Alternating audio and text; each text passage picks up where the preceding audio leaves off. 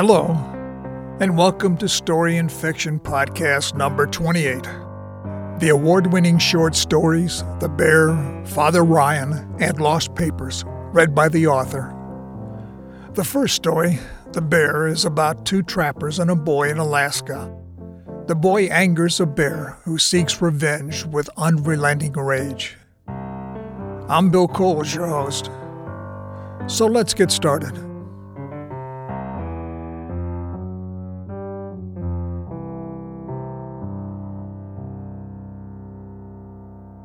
The Bear by William H. Coles. We left our two snowmobiles, crossed a frozen river that I knew wouldn't carry the vehicles with my brother-in-law Errol weighing 340 stripped and riding his 12-year-old stepson, Sean, my sister's kid by her first husband. I led the way shouldering my Winchester 70, Sean with a .22 rifle, his legs spread wide trying to keep in my snowshoe tracks, and Errol with the Savage 110. We checked the traps. 2 snares were empty, and one of the spring loaders had a small hind leg in the clamp claws, but something had ripped off the body. "Coyote did it," Errol said. "Bigger than that," I said.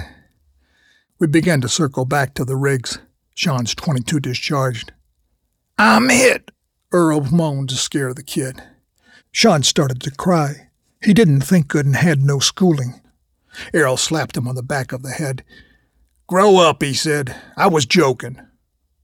Sean stood. "Bear," he said, pointing to the edge of the clearing. The sun was low and the shadows long over the snow cover, and the trees in the forest seemed welded together. "He's big," Errol said. Sean fired a shot. The bear reared back on his haunches. "He's government protected. You hurt him, the boogeyman put you in jail," Errol said. The bear had dropped on all fours and was walking toward us in a squiggly line. "Let's move," Errol said, and broke into a run. But Sean fell. I stopped. Errol reached his rig and took off. I got the kid standing. "Don't run," I said, "but move fast." We only had 100 feet to go when the bear hit full stride on all fours. We mounted. I got the rig moving, Sean straddling the gas can. We caught up to Errol. "You left the kid," I said. Errol shrugged. "Hey, he's your bud, Ken," he said. "Not mine." A cloud cover rolled in and we had to camp early. We rigged a 9-foot-high platform on 4 sturdy pines for me and Errol to sleep. Within reaching distance, I strung a hammock high for Sean. The moon reflected pewter patches of light on the snow. We were unable to sleep. After midnight, we heard limbs cracking. The bear was on us. Errol reached for his gun, but his weight shifted, and he tumbled to the ground, his gun trapped under him. The bear tore at him. Errol screamed, then gurgled a moan, then nothing. He gonna eat us?" Sean asked. I could see the whites of the bear's eyes. The snout slashed with Errol's blood. He swatted at us with his claws and the platform rocked. I clutched a tree trunk and looked for a gun. The bear turned from Errol and roared. The kid whimpered. I needed a distraction. I unsheathed my knife and cut the rope to the kid's hammock, thinking he'd be a momentary diversion. He fell. "Run!" I yelled. But the bear caught the kid in the air. The kid screamed but was silent by the time I shinnied down the farthest pine and ran for my rig. I drove 20 miles and dismounted at the top of a ridge. First light painted me with warmth I knew was imagined. In minutes the sun broke the horizon, blood red with an orange halo, and the distant cloud underbellies turned purple. I'd never seen such beauty. "Thank you, dear God," I yelled as the sun exploded into the sky. I was alive. I was special. "You the man," I yelled to the heavens. My echo faded. Behind me, a coyote howled into the landscape. Then I heard the cracks of dead tree limbs. Something big, something heavy.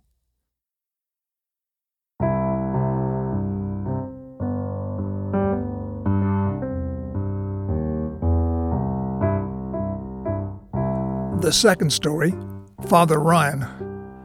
The bishop is escorting Father Ryan from Boston to his new assignment in Idaho for rumored salacious activity. Here's the story, Father Ryan.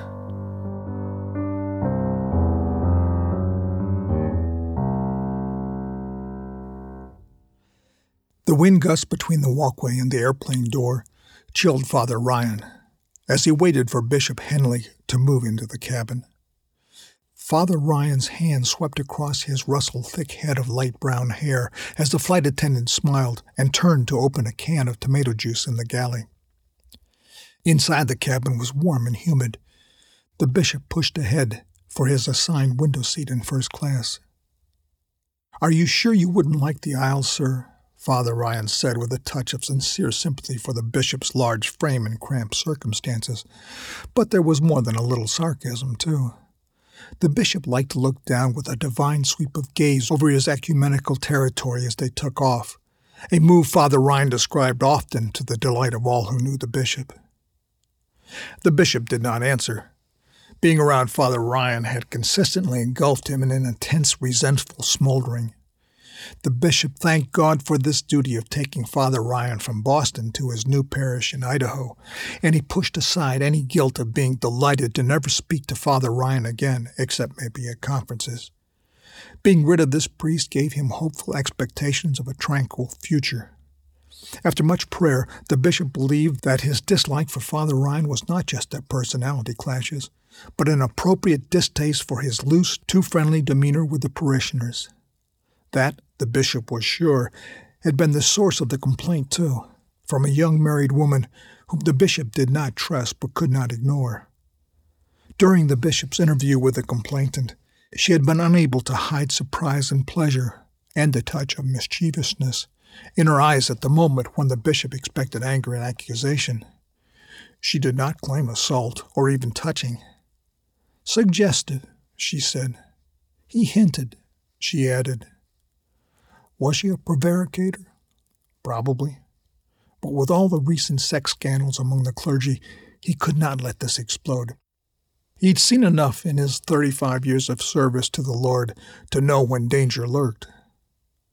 The situation still stressed the bishop.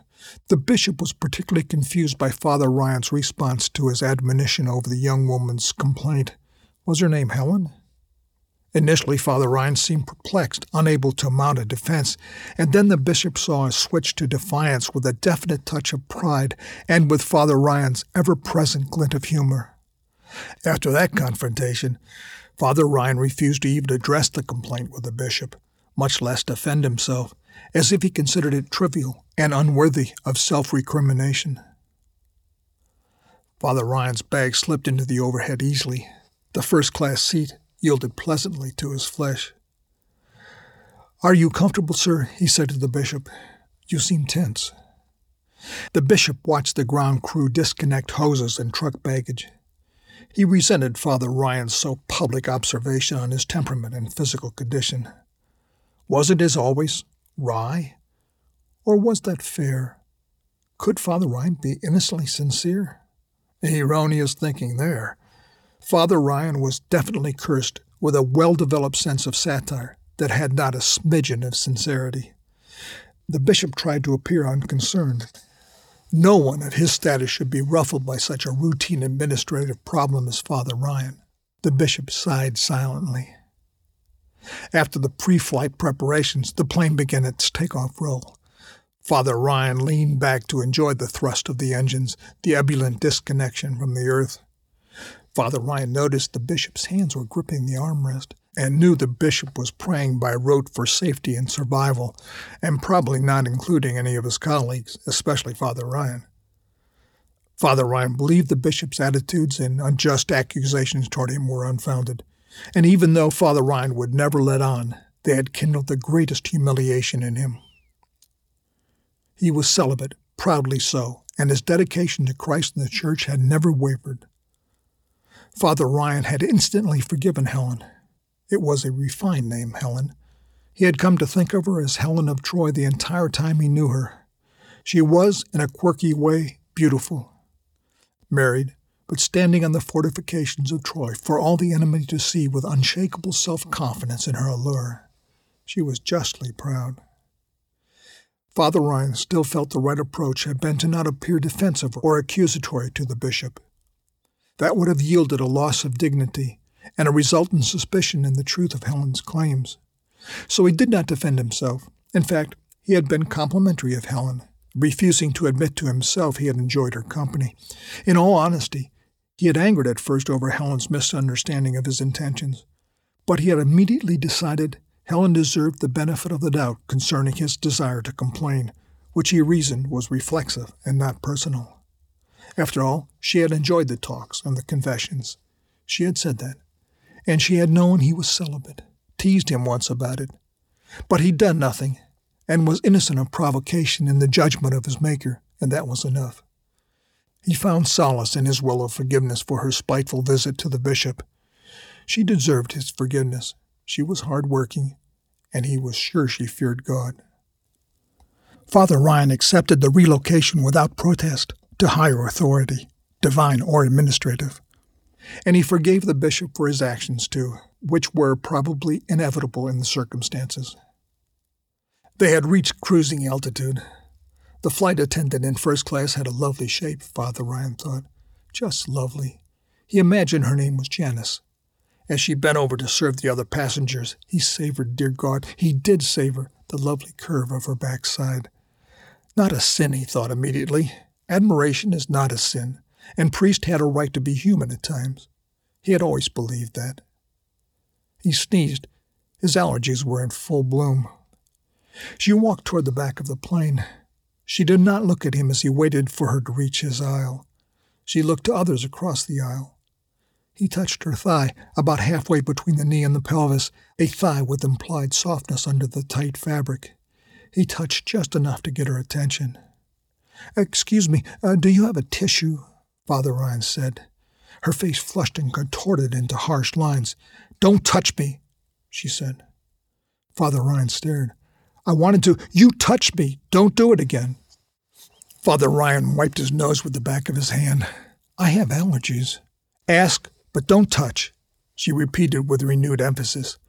She moved, making a show of pleasantness to those in the next row, ignoring the priest. "That's embarrassing," the bishop said to Father Ryan. The bishop sighed audibly. "Dear God, why does it not surprise me?" "A misunderstanding, sir," Father Ryan said with less authority than he wanted. The bishop turned to look out with his divine glare over the state of Pennsylvania. An hour later, Janice inched the service cart down the aisle. Father Ryan watched the grace of her skill at smiling and handling and pleasing. She anchored her cart in the aisle near his row and started with those passengers opposite him. She dropped a drink can that bounced off a seat onto the arm and spewed liquid. She bent over with her backside less than a foot from Father Ryan. He reached to the cart for napkins to help her clean up. Clutching a small stack of napkins, his hand started its path from the cart to the floor, and the back of his hand accidentally made contact with Janice's backside flesh. He knew immediately the implications of the accident, and in his surprise he dropped the napkins.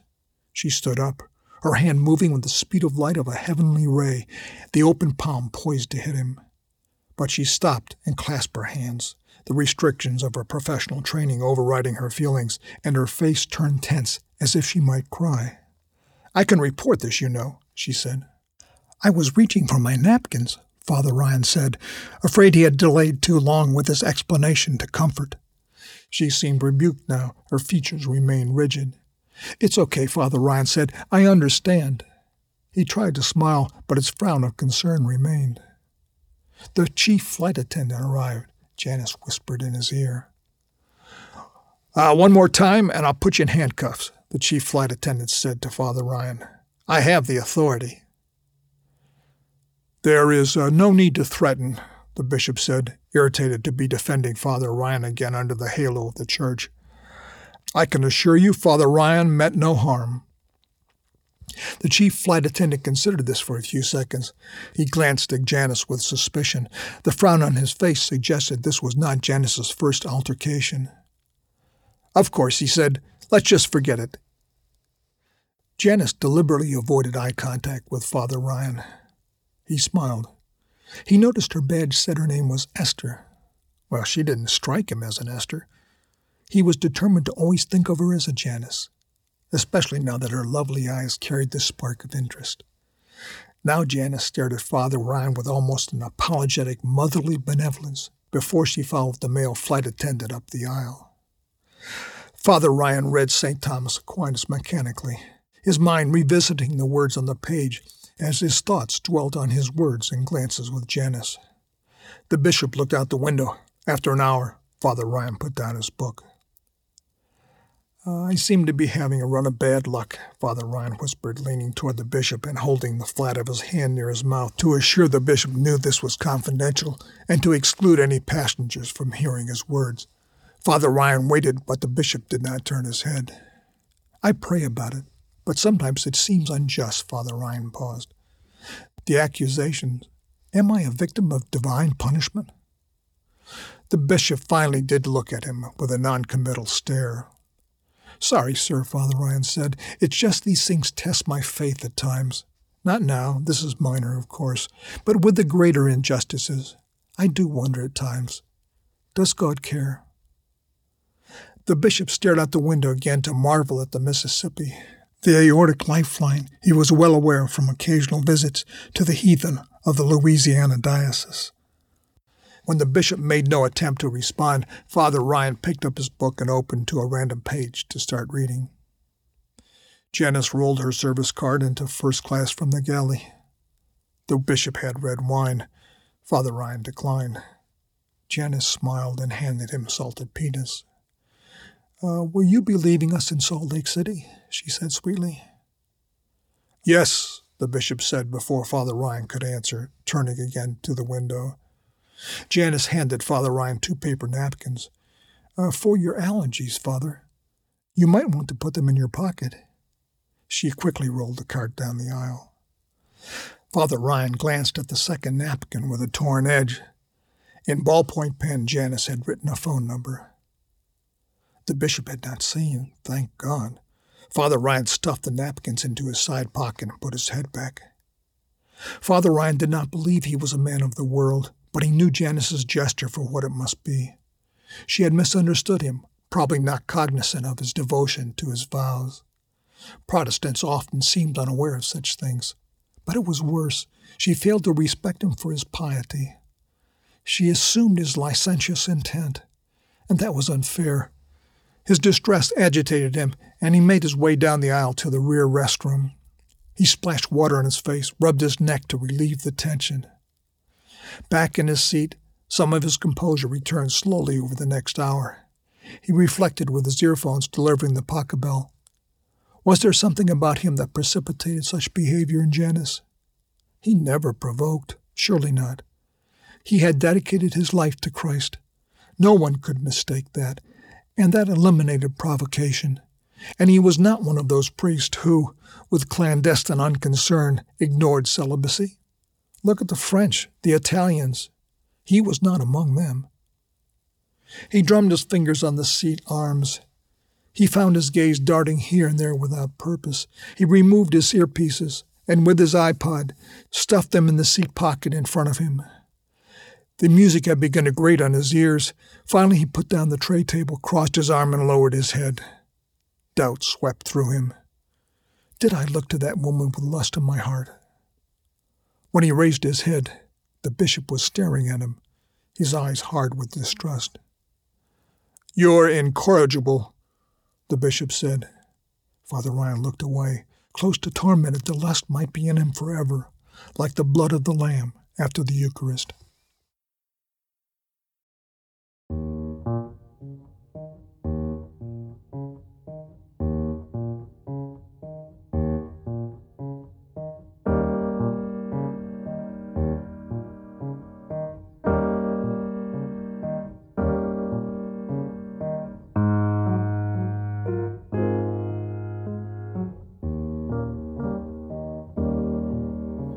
The third story, Lost Papers, is about Isaac the Jew and Rebecca, his wife of 20 years, who in the early 1940s stand in line at a checkpoint between Germany and Switzerland for 3 hours to be allowed to cross into Switzerland to bring home the recently orphaned daughter of Isaac's brother.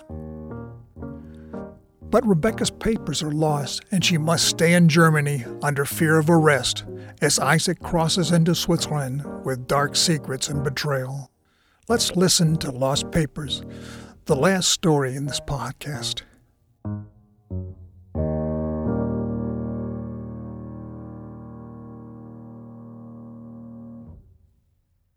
It is 1941. Isaac the Jew and Rebecca, his wife of 20 years, stand in a line at the checkpoint between Germany and Switzerland for 3 hours before they reach the barrier. "Passports," the guard says in German. Isaac hands over his documents. "You are from Born in Munich," Isaac says. "You are going to Zurich?" No, to Basel. I must meet my brother's daughter, now orphaned. She is alone and will be waiting at the train station. Friends have sent her." "You woman," the guard says, "where are your papers?" Rebecca does not look up from her frantic search in her bag. I cannot find them," she says. She has slipped into her native Polish. "She will find them," Isaac says. "Go to the back of the line," the guard says. "Next." Isaac grabs Rebecca's arm and takes her to the side. "Incompetent," he whispers. "I thought they were here," she pleads. "Maybe you have them." "Why would I have them?" He sets down his satchel, then empties the contents of her bag on the ground, unzips, unbuttons, unwraps. But there are no papers. "I must go to meet Anna," Isaac says. "She will be frightened." "I cannot stay here," Rebecca says. "One of the women said the Gestapo will make arrests." "You must find your papers." "They were in my bag. Someone has stolen them." "The papers must be found across the border. Stay here. I will be back the day after tomorrow with Anna." "You don't care that I can't go," she sighed. He holds her shoulders and brought his face close to hers. "I am not the cause of your carelessness. It will soon be over. Anna will be with us." She cries. "You care more for your brother's illegitimate child than your own wife." "Hold your tongue," he says. He releases her.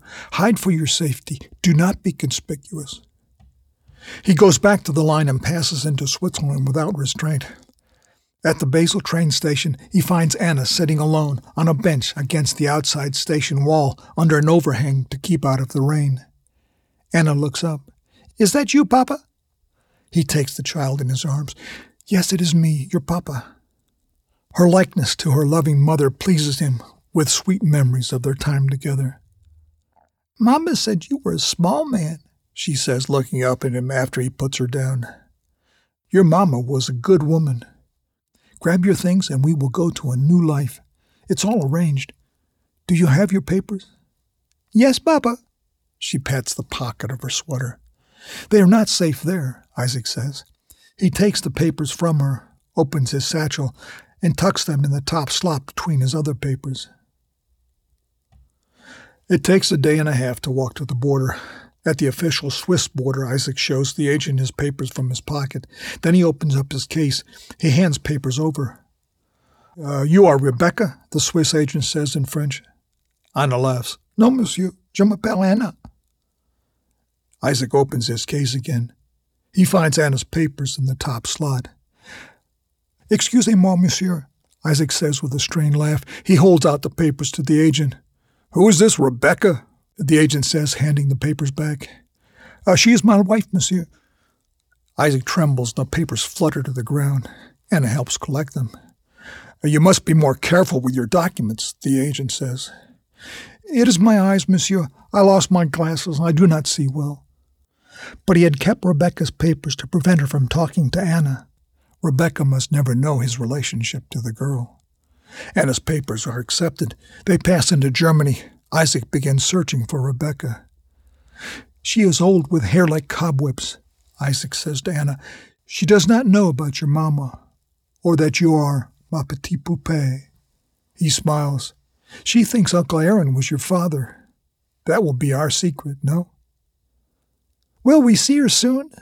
Anna asks. "She's probably in hiding," Isaac says.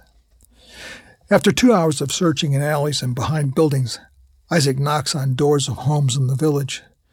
Maybe someone has taken Rebecca in for the night. They look, but no one has seen a woman called Rebecca. In the town square, the butcher remembers seeing a woman in the street hiding in the shadows near the end of yesterday, but he does not know where she went. "What will I call her?" Anna asks. We will call her Mama, Isaac says. Can you do that?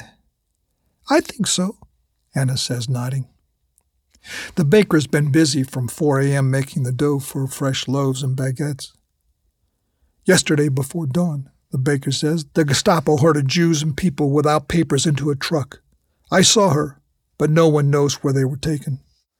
Anna takes her father's hand and pulls him away.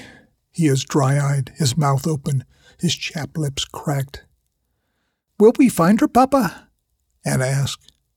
Of course, he says. He hides his trembling hands in his pockets. She is here, somewhere.